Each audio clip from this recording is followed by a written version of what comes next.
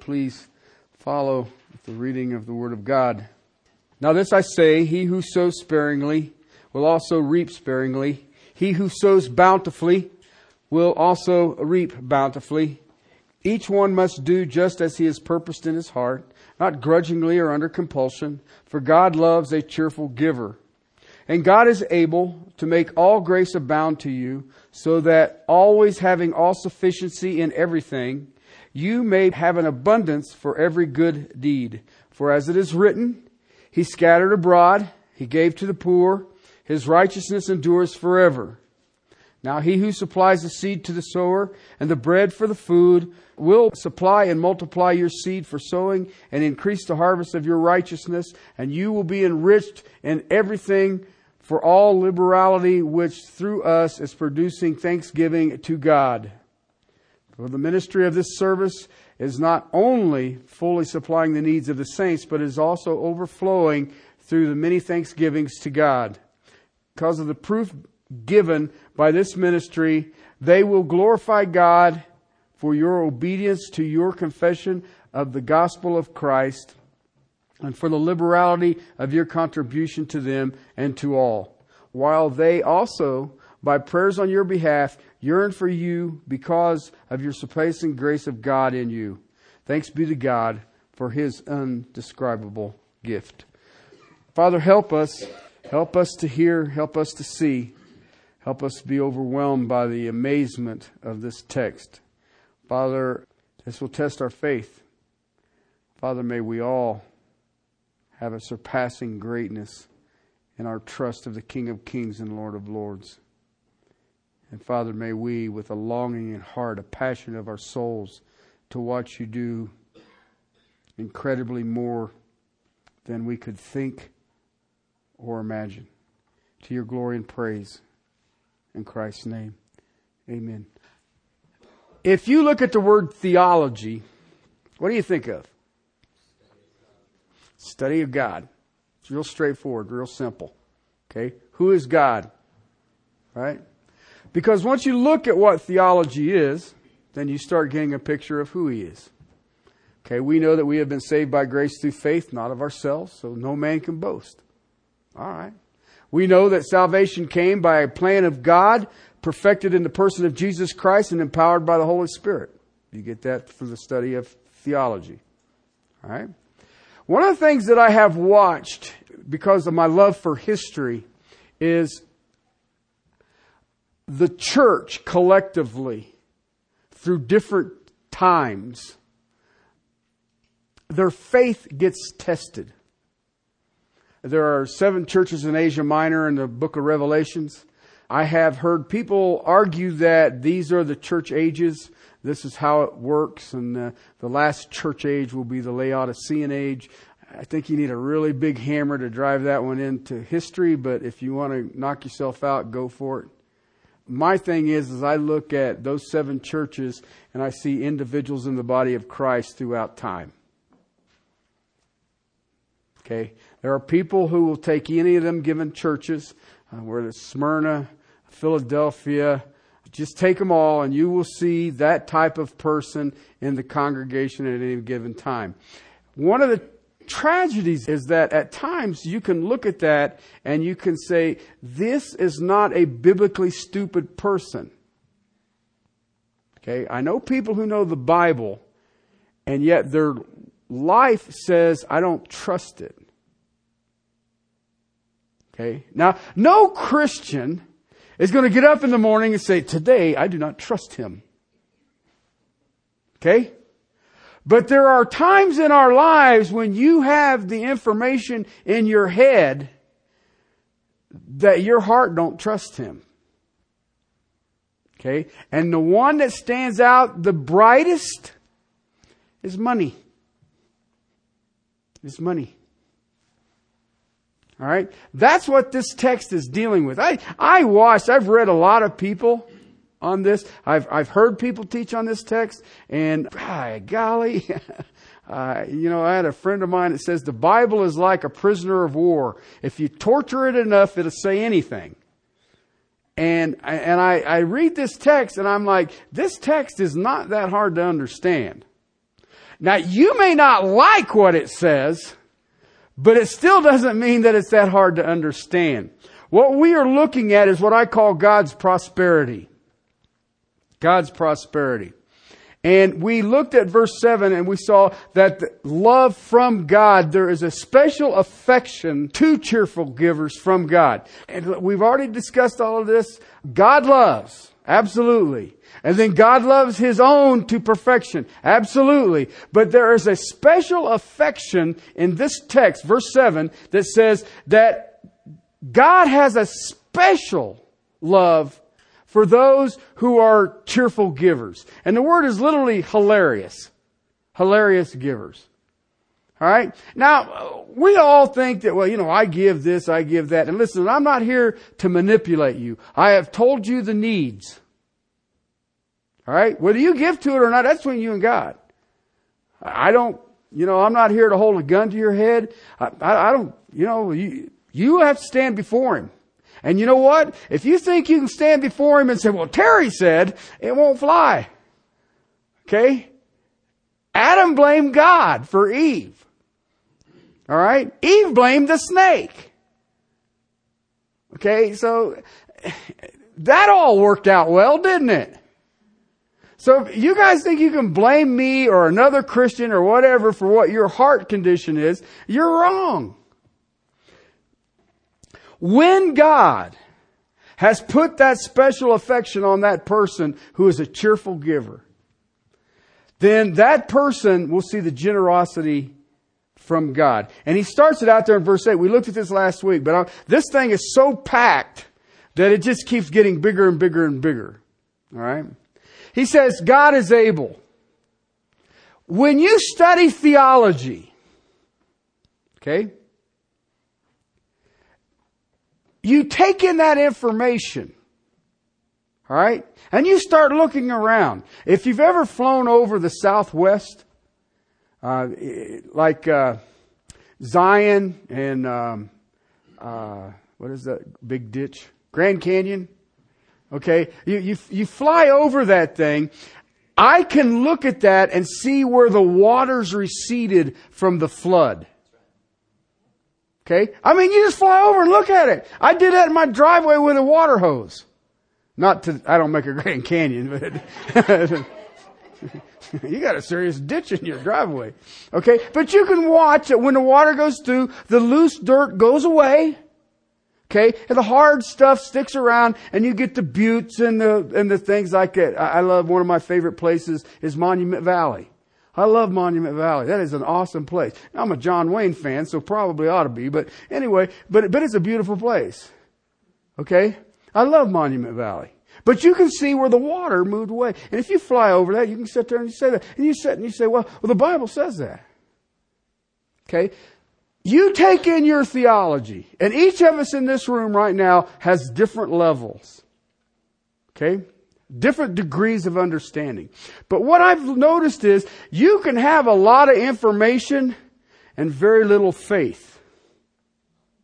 Or you can have very little information and a massive amount of faith. Okay? Because the question that you're always going to have to deal with is He able? And that's what the Apostle Paul is saying right here. He is able. How did he start it out? If you sow sparingly, what happens? Reap sparingly. If you sow bountifully, reap bountifully. Now ask yourself a question. Is He able? Okay? That's what we're looking at. Because it says to make all grace abound to you. Okay, now, He's only the God of infinite grace. So how much of that is going to abound to you? All of it. Al and I had a friend that was always asking us to pray that they'd get more grace. I need more grace. And I kept thinking, dude, you ain't even operating in what you got. Why? Because you're not lacking any. It is impossible. He's the God of infinite grace. How much grace did He give you? He only gave me a half a shot glass full. And I'm nursing it. No. He has poured it upon you. And if you're a cheerful giver, then you will abound in that grace. Okay, what is that grace? Because I watched people do some theological yoga to tell me what this text means, and I was surprised at the number of individuals who believe that what he's talking about is that He will give you spiritual blessings. And I keep thinking, how are you getting that out of this text? Because he ain't talking about spiritual blessings here. He's talking about an offering for the saints in Jerusalem. You know, what are you going to walk into the saints of Jerusalem who are starving and say, we are bringing you spiritual blessings? Do you understand we're starving? Okay? Can I eat that spiritual blessing? Can I sleep in that spiritual blessing? Can I be clothed in that spiritual blessing? But he says here, I will give you provisions so that you will always have sufficiency for what? Read it. So that always having all sufficiency in what? In everything. Okay, what would everything be? Spiritual blessings. That ain't what it says. And look at the word all. All sufficiency. Always having it. Okay, now listen. Is God able? Because this context, I don't care how you can try to do some kind of spiritual yoga if you want. I can only get, this is all in respect to earthly wealth. Well, that means that if I give him like $50, then we'll get $50 worth of spiritual blessings. It's not what the text reads. Listen, it's something I'm not an agrarian. I've been around livestock, and I have seen some things, but I know this for a fact. Okay? If I plant corn, I'm not going to get soybean. Okay? I know that for sure. Okay? And I'm not a horticulturalist. I'm not a farmer. But I'm betting the farm that if I plant corn, I can tell you, I may not get very much, but I can tell you what my crop's going to be. Okay? It may be one ear, but it won't be an ear of soybeans. The harvest must have the same nature as the seed. The context that he's sowing here is what? If I sow material things, what are you going to get? That sounds like that health, wealth, and prosperity stuff. No, it sounds like God of all grace. I can't get around this text. I have to look at this text and say, this has nothing to do with spiritual graces. Now, don't get me wrong. It is implied. And I'll show you that in a second. But what he's talking about is money. What money you collect for the saints in Jerusalem will be made to abound in you. And you will always have all sufficiency in everything. Okay, you believe that? Didn't get a single amen out of that one. Jeez. You will always have all sufficiency for all things. Do you believe that? Now we can read it. Then the next question I got to ask you, is he able? God makes sure we don't have any needs. You walk in my righteousness, the psalmist tells me, you will never hunger nor thirst. The giver who is cheerful will always have plenty to give away. You know what? And I always look at it, when I read this, I keep thinking, I'm getting back a godly dividend. I'm putting money into the first bank of heaven, and He's paying me a better interest rate than I'm getting from my credit union. Okay? If we sow our treasures with God, if we sow our money, our possessions, God says, I will lavish it back to you.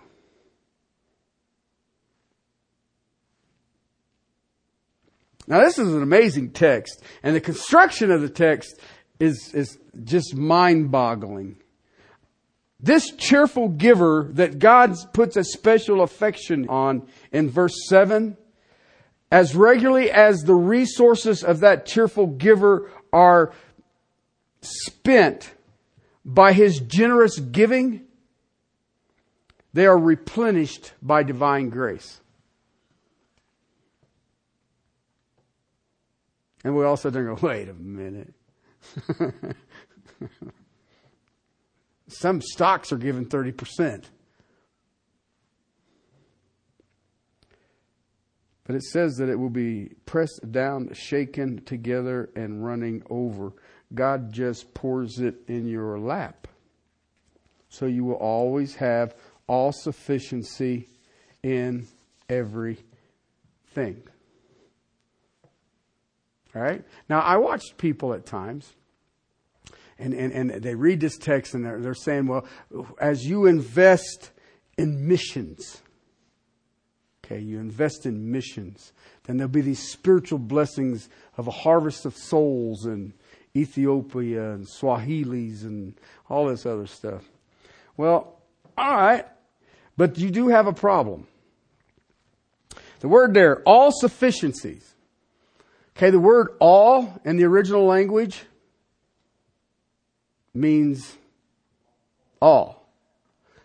What does sufficiency mean? What is he talking about sufficiency here? Well, it's an interesting word. It was used extensively by an author that many of you have heard about, but I don't know if you've ever read him. Okay, an old Greek dude named Socrates. He used it a lot. Okay. Seneca used it a lot. And so did that one guy, Paul, used it. And they all used it the same. The philosophers loved it. Okay? Here was the them guys, definition of this word. Here's how they defined it. Seneca. Proud independence of self-sufficiency. Proud independence of self-sufficiency. Okay? And they like to call it, this was the true happiness of contentment. Contentment. Okay? You will find your true happiness when you are proudly independent, self-sufficient. You will have your contentment. That is how humans will be content. You know what I find fascinating about that? Socrates was the first one to come up with that profound wisdom. And you know what? Nothing's changed today. Seneca said it. Today we call it self-esteem. Self-esteem. Ego building. Because I have a proud independence in my self-sufficiency. Therefore, I am content. That is the current philosophy of our time. We have a different name for it. We don't call it a philosophy anymore. We call it psychology. Okay? All of that is intended to produce an independent self-sufficiency of a proud people. When that is there, you will have people who are content. Look at the turmoil that exists on the planet Earth right now, and you have people who are striving to be self-sufficient in their pride. Okay? The Apostle Paul steps up. It says that sufficiency, that contentment that you are looking for. Remember, Paul's the guy who said, I have learned the secret of contentment, whether with much or with little. Paul says that sufficiency that you are seeking for yourself, that contentment that you are seeking for yourself, God will grant you in everything. You'll be content and you'll have everything you ever have need of if you are a cheerful giver.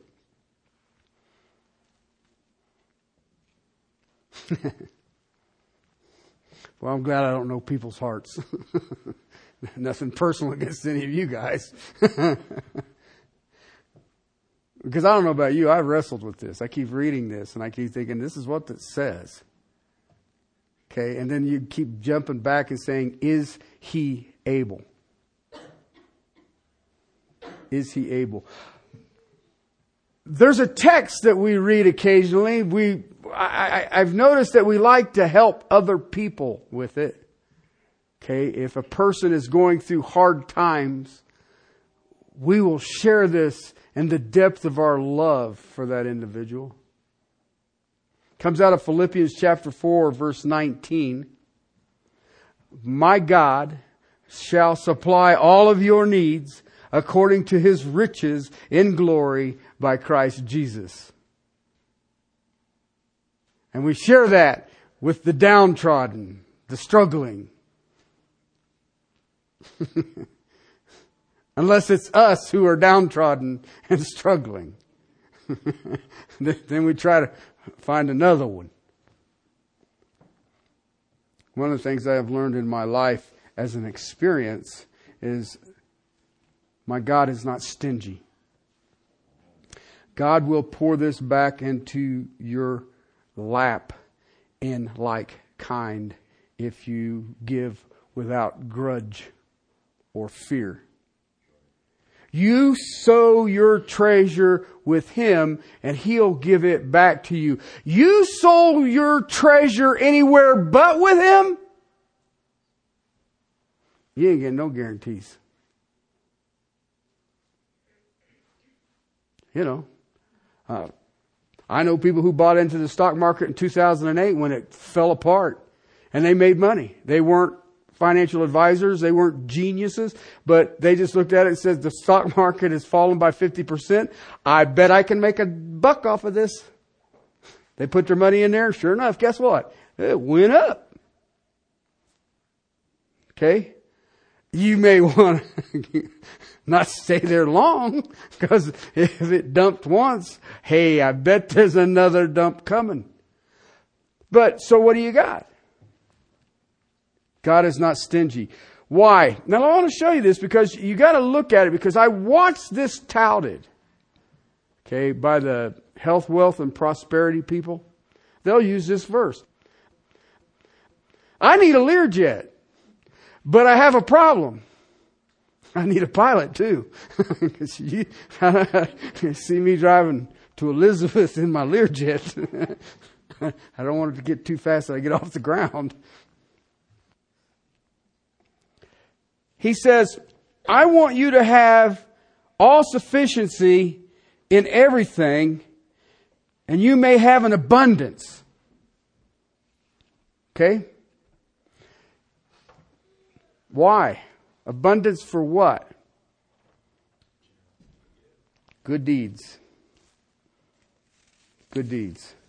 The reason God gives it back to us with such abundance in everything, that you are absolutely content in everything, this abundance of his generosity is so that you will use it to do what?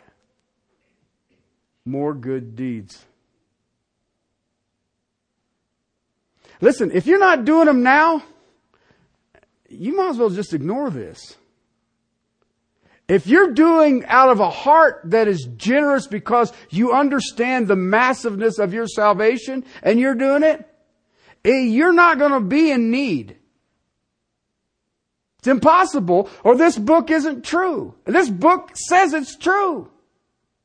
And if you do it and you are cheerful in doing it, then guess what? You will have in all abundance, in all sufficiency, in all things.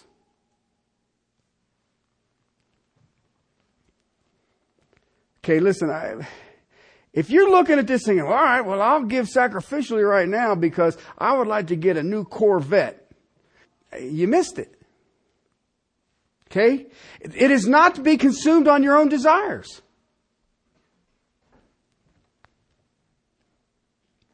You'll be given by God all you need to meet the demands of your generous heart so that you are able to do everything and every good deed you desire to do. That's amazing.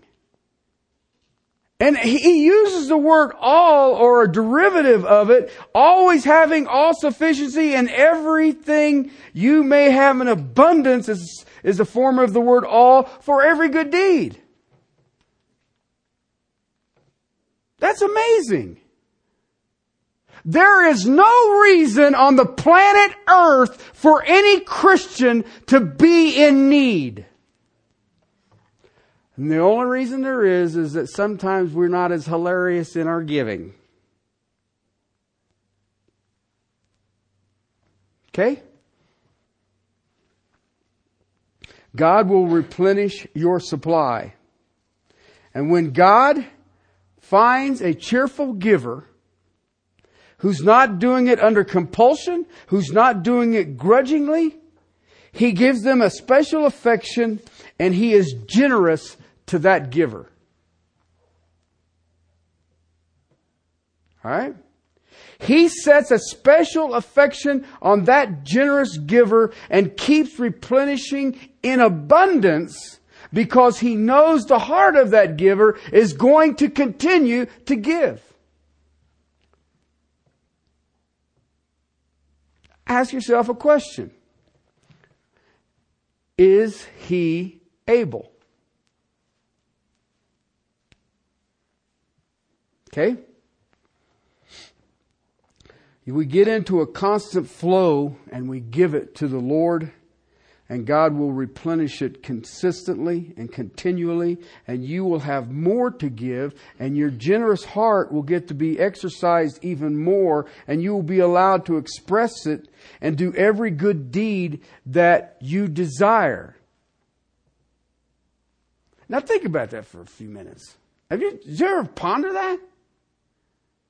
You know, we make cliche statements. Well, you just can't outgive God. Then why haven't you tried it? Well, I ain't that sure about it. It just makes a good bumper sticker. Okay? But I sit and I look at the wealth of this nation. Okay? And then I'm going to get a little specific on it. The wealth of the evangelical body in this nation. And I can't understand why the rest of the world looks like it does. And then it dawns on me. Ding! Yeah, I do. We have not been good stewards. We have invested in the temporal in massive amounts of money. And I think in a big part, we don't think He's able. What's it? Money just going to fall out of heaven? Well, manna did. Do you believe that? Well, yeah. All right. Well, when they got tired, they started bellyaching. Then they got birds. Okay? And I love quail. I'd give anything, God. Put a bunch of them just fly up in my yard and fall over dead and I can have them. I'm in. Okay? But my question is your faith. You hear the words. Okay? A lot of you, we've been together for a long time. You know the words. You know how massive our God is. I mean, He just flung the stars into heaven. Well, there you go. You got to understand. Do you understand that what you perceive as wealth right now, who created it? God did. All right? But now all of a sudden you don't think He can replace it. Well, you don't understand. I worked for it. Where did you get the talent from?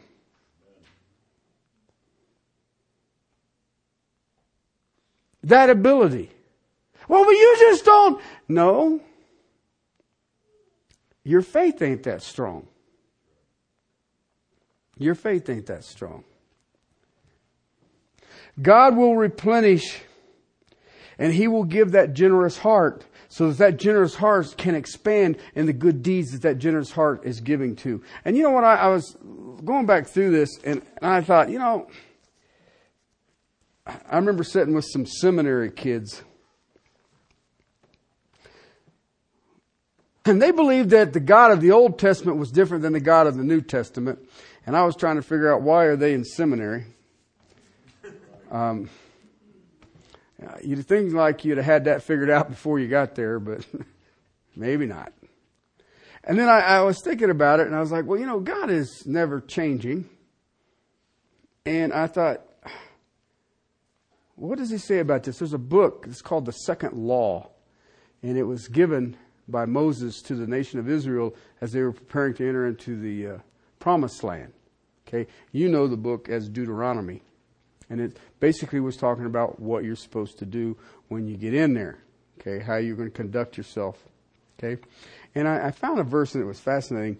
Deuteronomy 15, verse 10. And you shall give to him, and your heart shall not be grieved when you give to him, because for this thing the Lord your God will bless you in all of your work and in all of your undertakings. Okay, now he's talking about the Sabbath years. And this is basically, verse 7, if there's a poor man with you, one of your brothers in any town of your land, which the Lord your God is giving you, you shall not harden your heart or close your hand from your poor brother. He's not talking about giving your poor brother a spiritual blessing.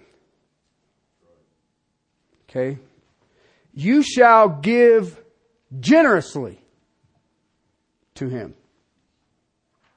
You shall give generously. So I read that and I was like, man, this thing about having your heart set right and giving generously and sacrificially, it's kind of been going on a while. Okay, I'm not sure it's been effective, but the plan has always been there. This thing, the Lord your God will bless you in all of your work. You know what that tells me? This ain't a spiritual thing. It means your work will be blessed. You know what that means? You have a job. Okay? And it will be a successful job. And you don't do it grudgingly. And that's the exact concept you see the Apostle Paul sharing with us in 9:8. Okay? It's done with a willing heart. The heart says, God has blessed me. Now listen, I know, and I've been around long enough, we got these little plastic things that we carry in our wallets that you can spend them anywhere, anytime, and it is convenient. Until 30 days later.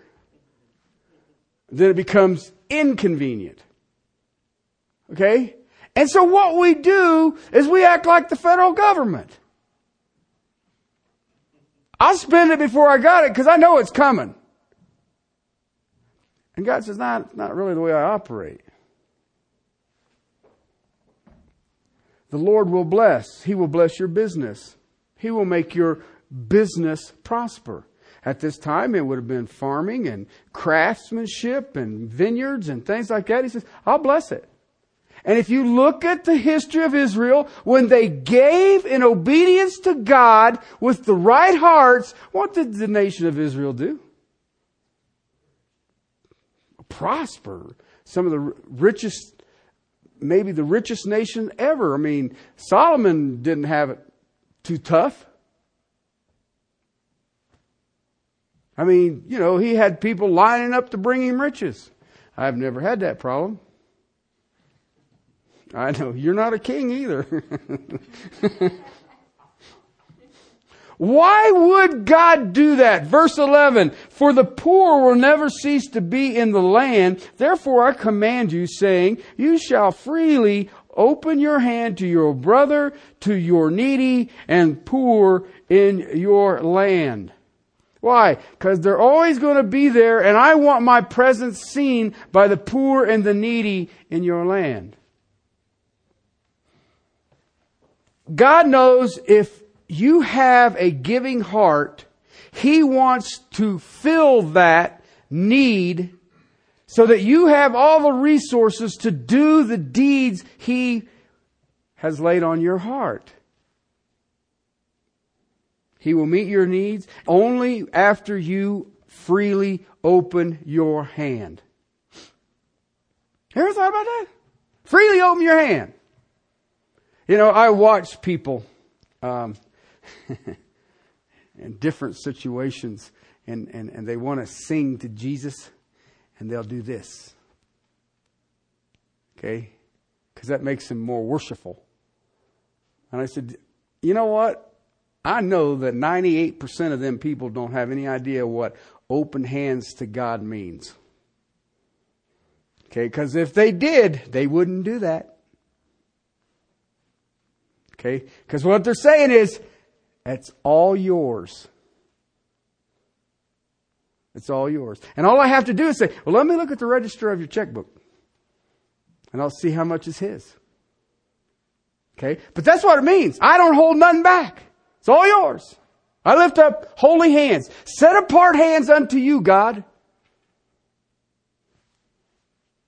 That's why you'll never see me do that. Because there's sometimes you say, well, I want that. And you're like, really? What are you going to do with a Harley Davidson, Lord? I thought you was into horses. The 4 horsemen thing.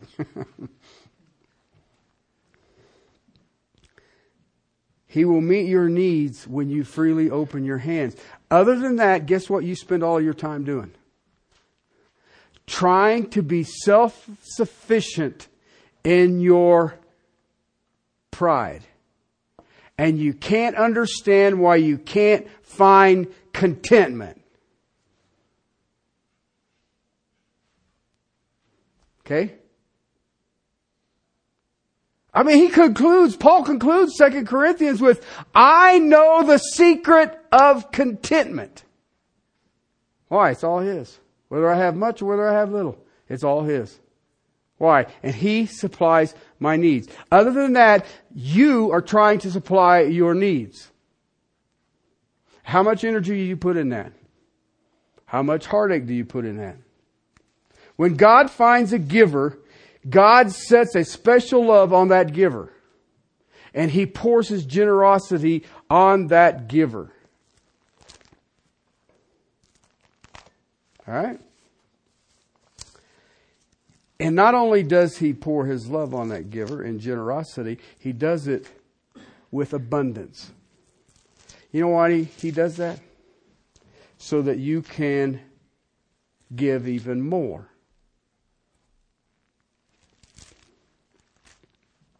Now, if you're trying to focus this thing on, is God going to give me the winning lotto tickets, or is God going to give me a good return on my stock options, or is my retirement going to be good, or something like that, you've already missed it. Because I can tell you right now that even if He does, you won't be content. It'll never be sufficient. But if you're giving it to the good deeds that God has laid on your hearts, and you're doing it with open hands, and you're doing it freely, He will make it so you can give more. That's God's prosperity. here a Christian who is not concerned about accumulating stuff. Do you ever think about that? We like to accumulate stuff. Sometimes we kind of guard it.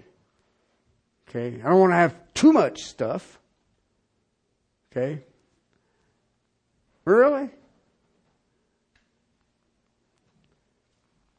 God keeps fully supplied with abundance so He can continue to do good.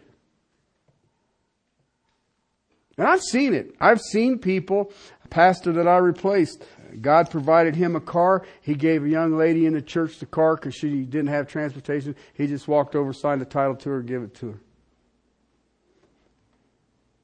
So, God had given him a car. He says, here, you can have mine. And I was like, wow. All right, it's a Honda, but big deal. That's not the point. It ran good. Didn't burn oil. I mean, don't get me wrong.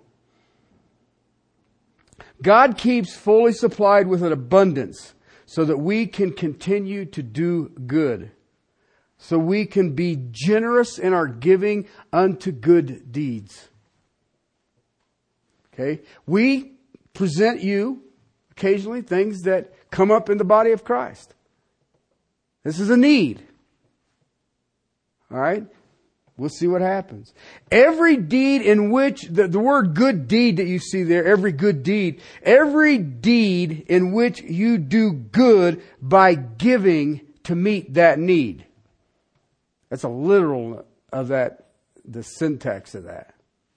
Every deed in which you do good by giving to meet that need. Here is a need. It is good to meet that need. Okay? Simple principle. We give, we sow with God. The more that we give, the bigger the harvest. All right. The bigger the harvest, the more seed we get. Right? Okay? This is principle. You sow it, it's bigger and bigger, and then guess what happens next?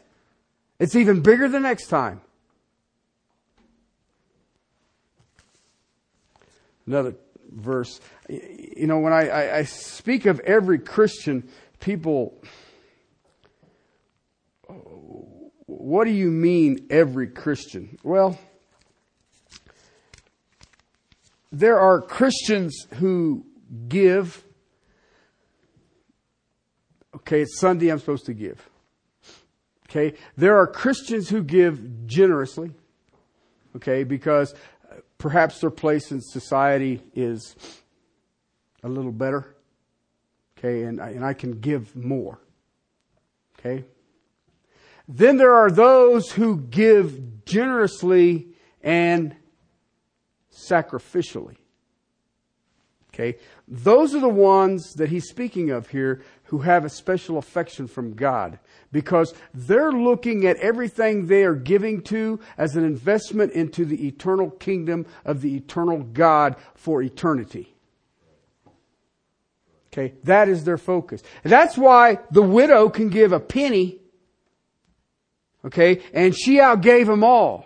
Because the odds are, that's all she had, and she probably was going to have to fast a day. And you sit there and go, well, a penny? Well, if you've got to fast a day for what you offered, that is generous and sacrificial. And you know what? The lady didn't blow a horn and say, look what I just gave. Okay? She just gave it. Why? I'm not trying to draw attention to me. I'm just trying to do the Lord's work. And you give, you trust God's power and grace to pour abundance of gifts to replenish what you're giving. I give it because I trust God to replace it so that I can give more. Let me ask you a question. How's your faith? Simple question. As a pastor, I'm supposed to be looking for that. How's your faith? You trust that? I want to do more good deeds. You understand that you have been given these deeds to walk in, predetermined before the foundations of the earth. And my question is, are you? It's a simple question. God has called us here for such a time as this to do the things that He's laid on our hearts. Are we? Or are we delegating? I'm delegating my good deeds to someone else.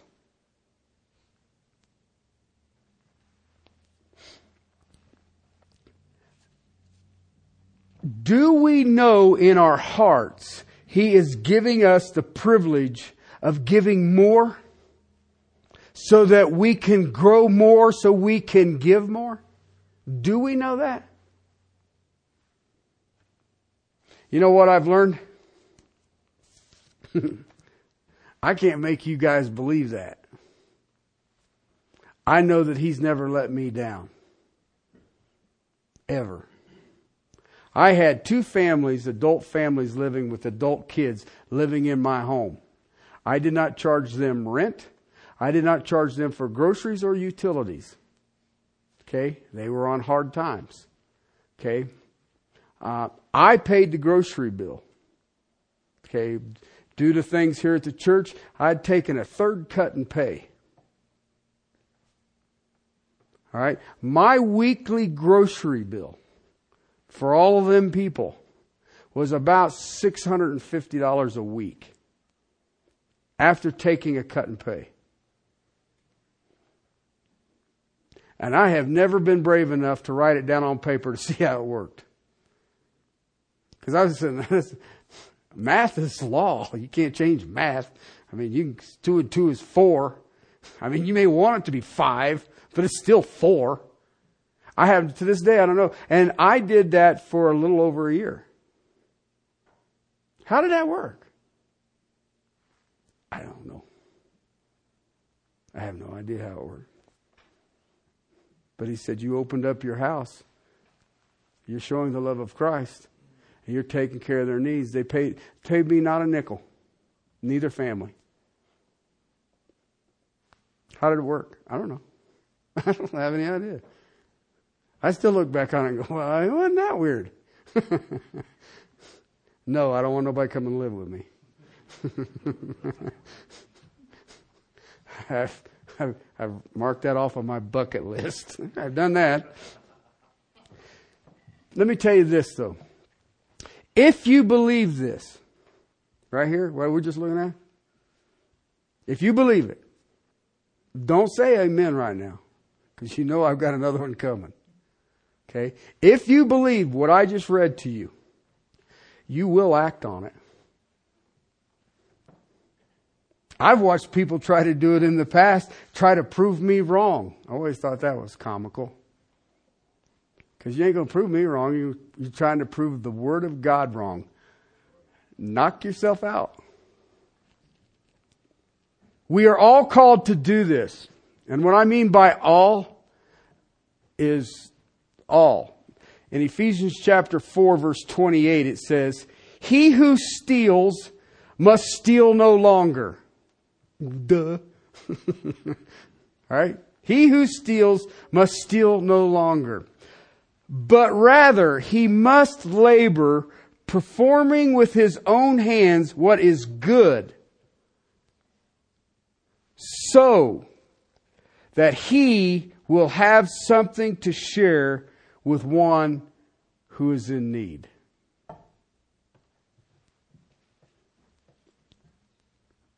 Seems straightforward to me. If you're a thief, stop stealing. Get you a job. Why? So you can share with those who have a need. But that's a thief. It's real straightforward. It's sort of like if you don't work, you don't eat. You don't have to be a theologian on that one. He says if you're a thief, stop it. Get a job. Why? So you can what? We are all called to give. We are all called to support God's work. We are all called to help God's people. Even the thief. Even the thief.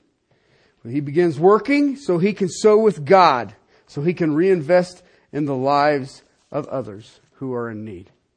So when you back up and you look at this text in 2 Corinthians, first time I read through it, I was in the original text and I kept looking at that word all and all of the parsings that was taking place in it. And I was like, wow, this is really cool. And then as I kept reading it more and more, I kept saying, this isn't as cool as I thought it was. Because he's saying, I'm going to put your faith right on the line now. Period. God is able to make all grace abound to you, so that always having all sufficiency in everything, you may have an abundance for every good deed. It's so straightforward. There is an abundance of contentment in the grace abounding to a cheerful giver, so that they have the ability to take care of every need.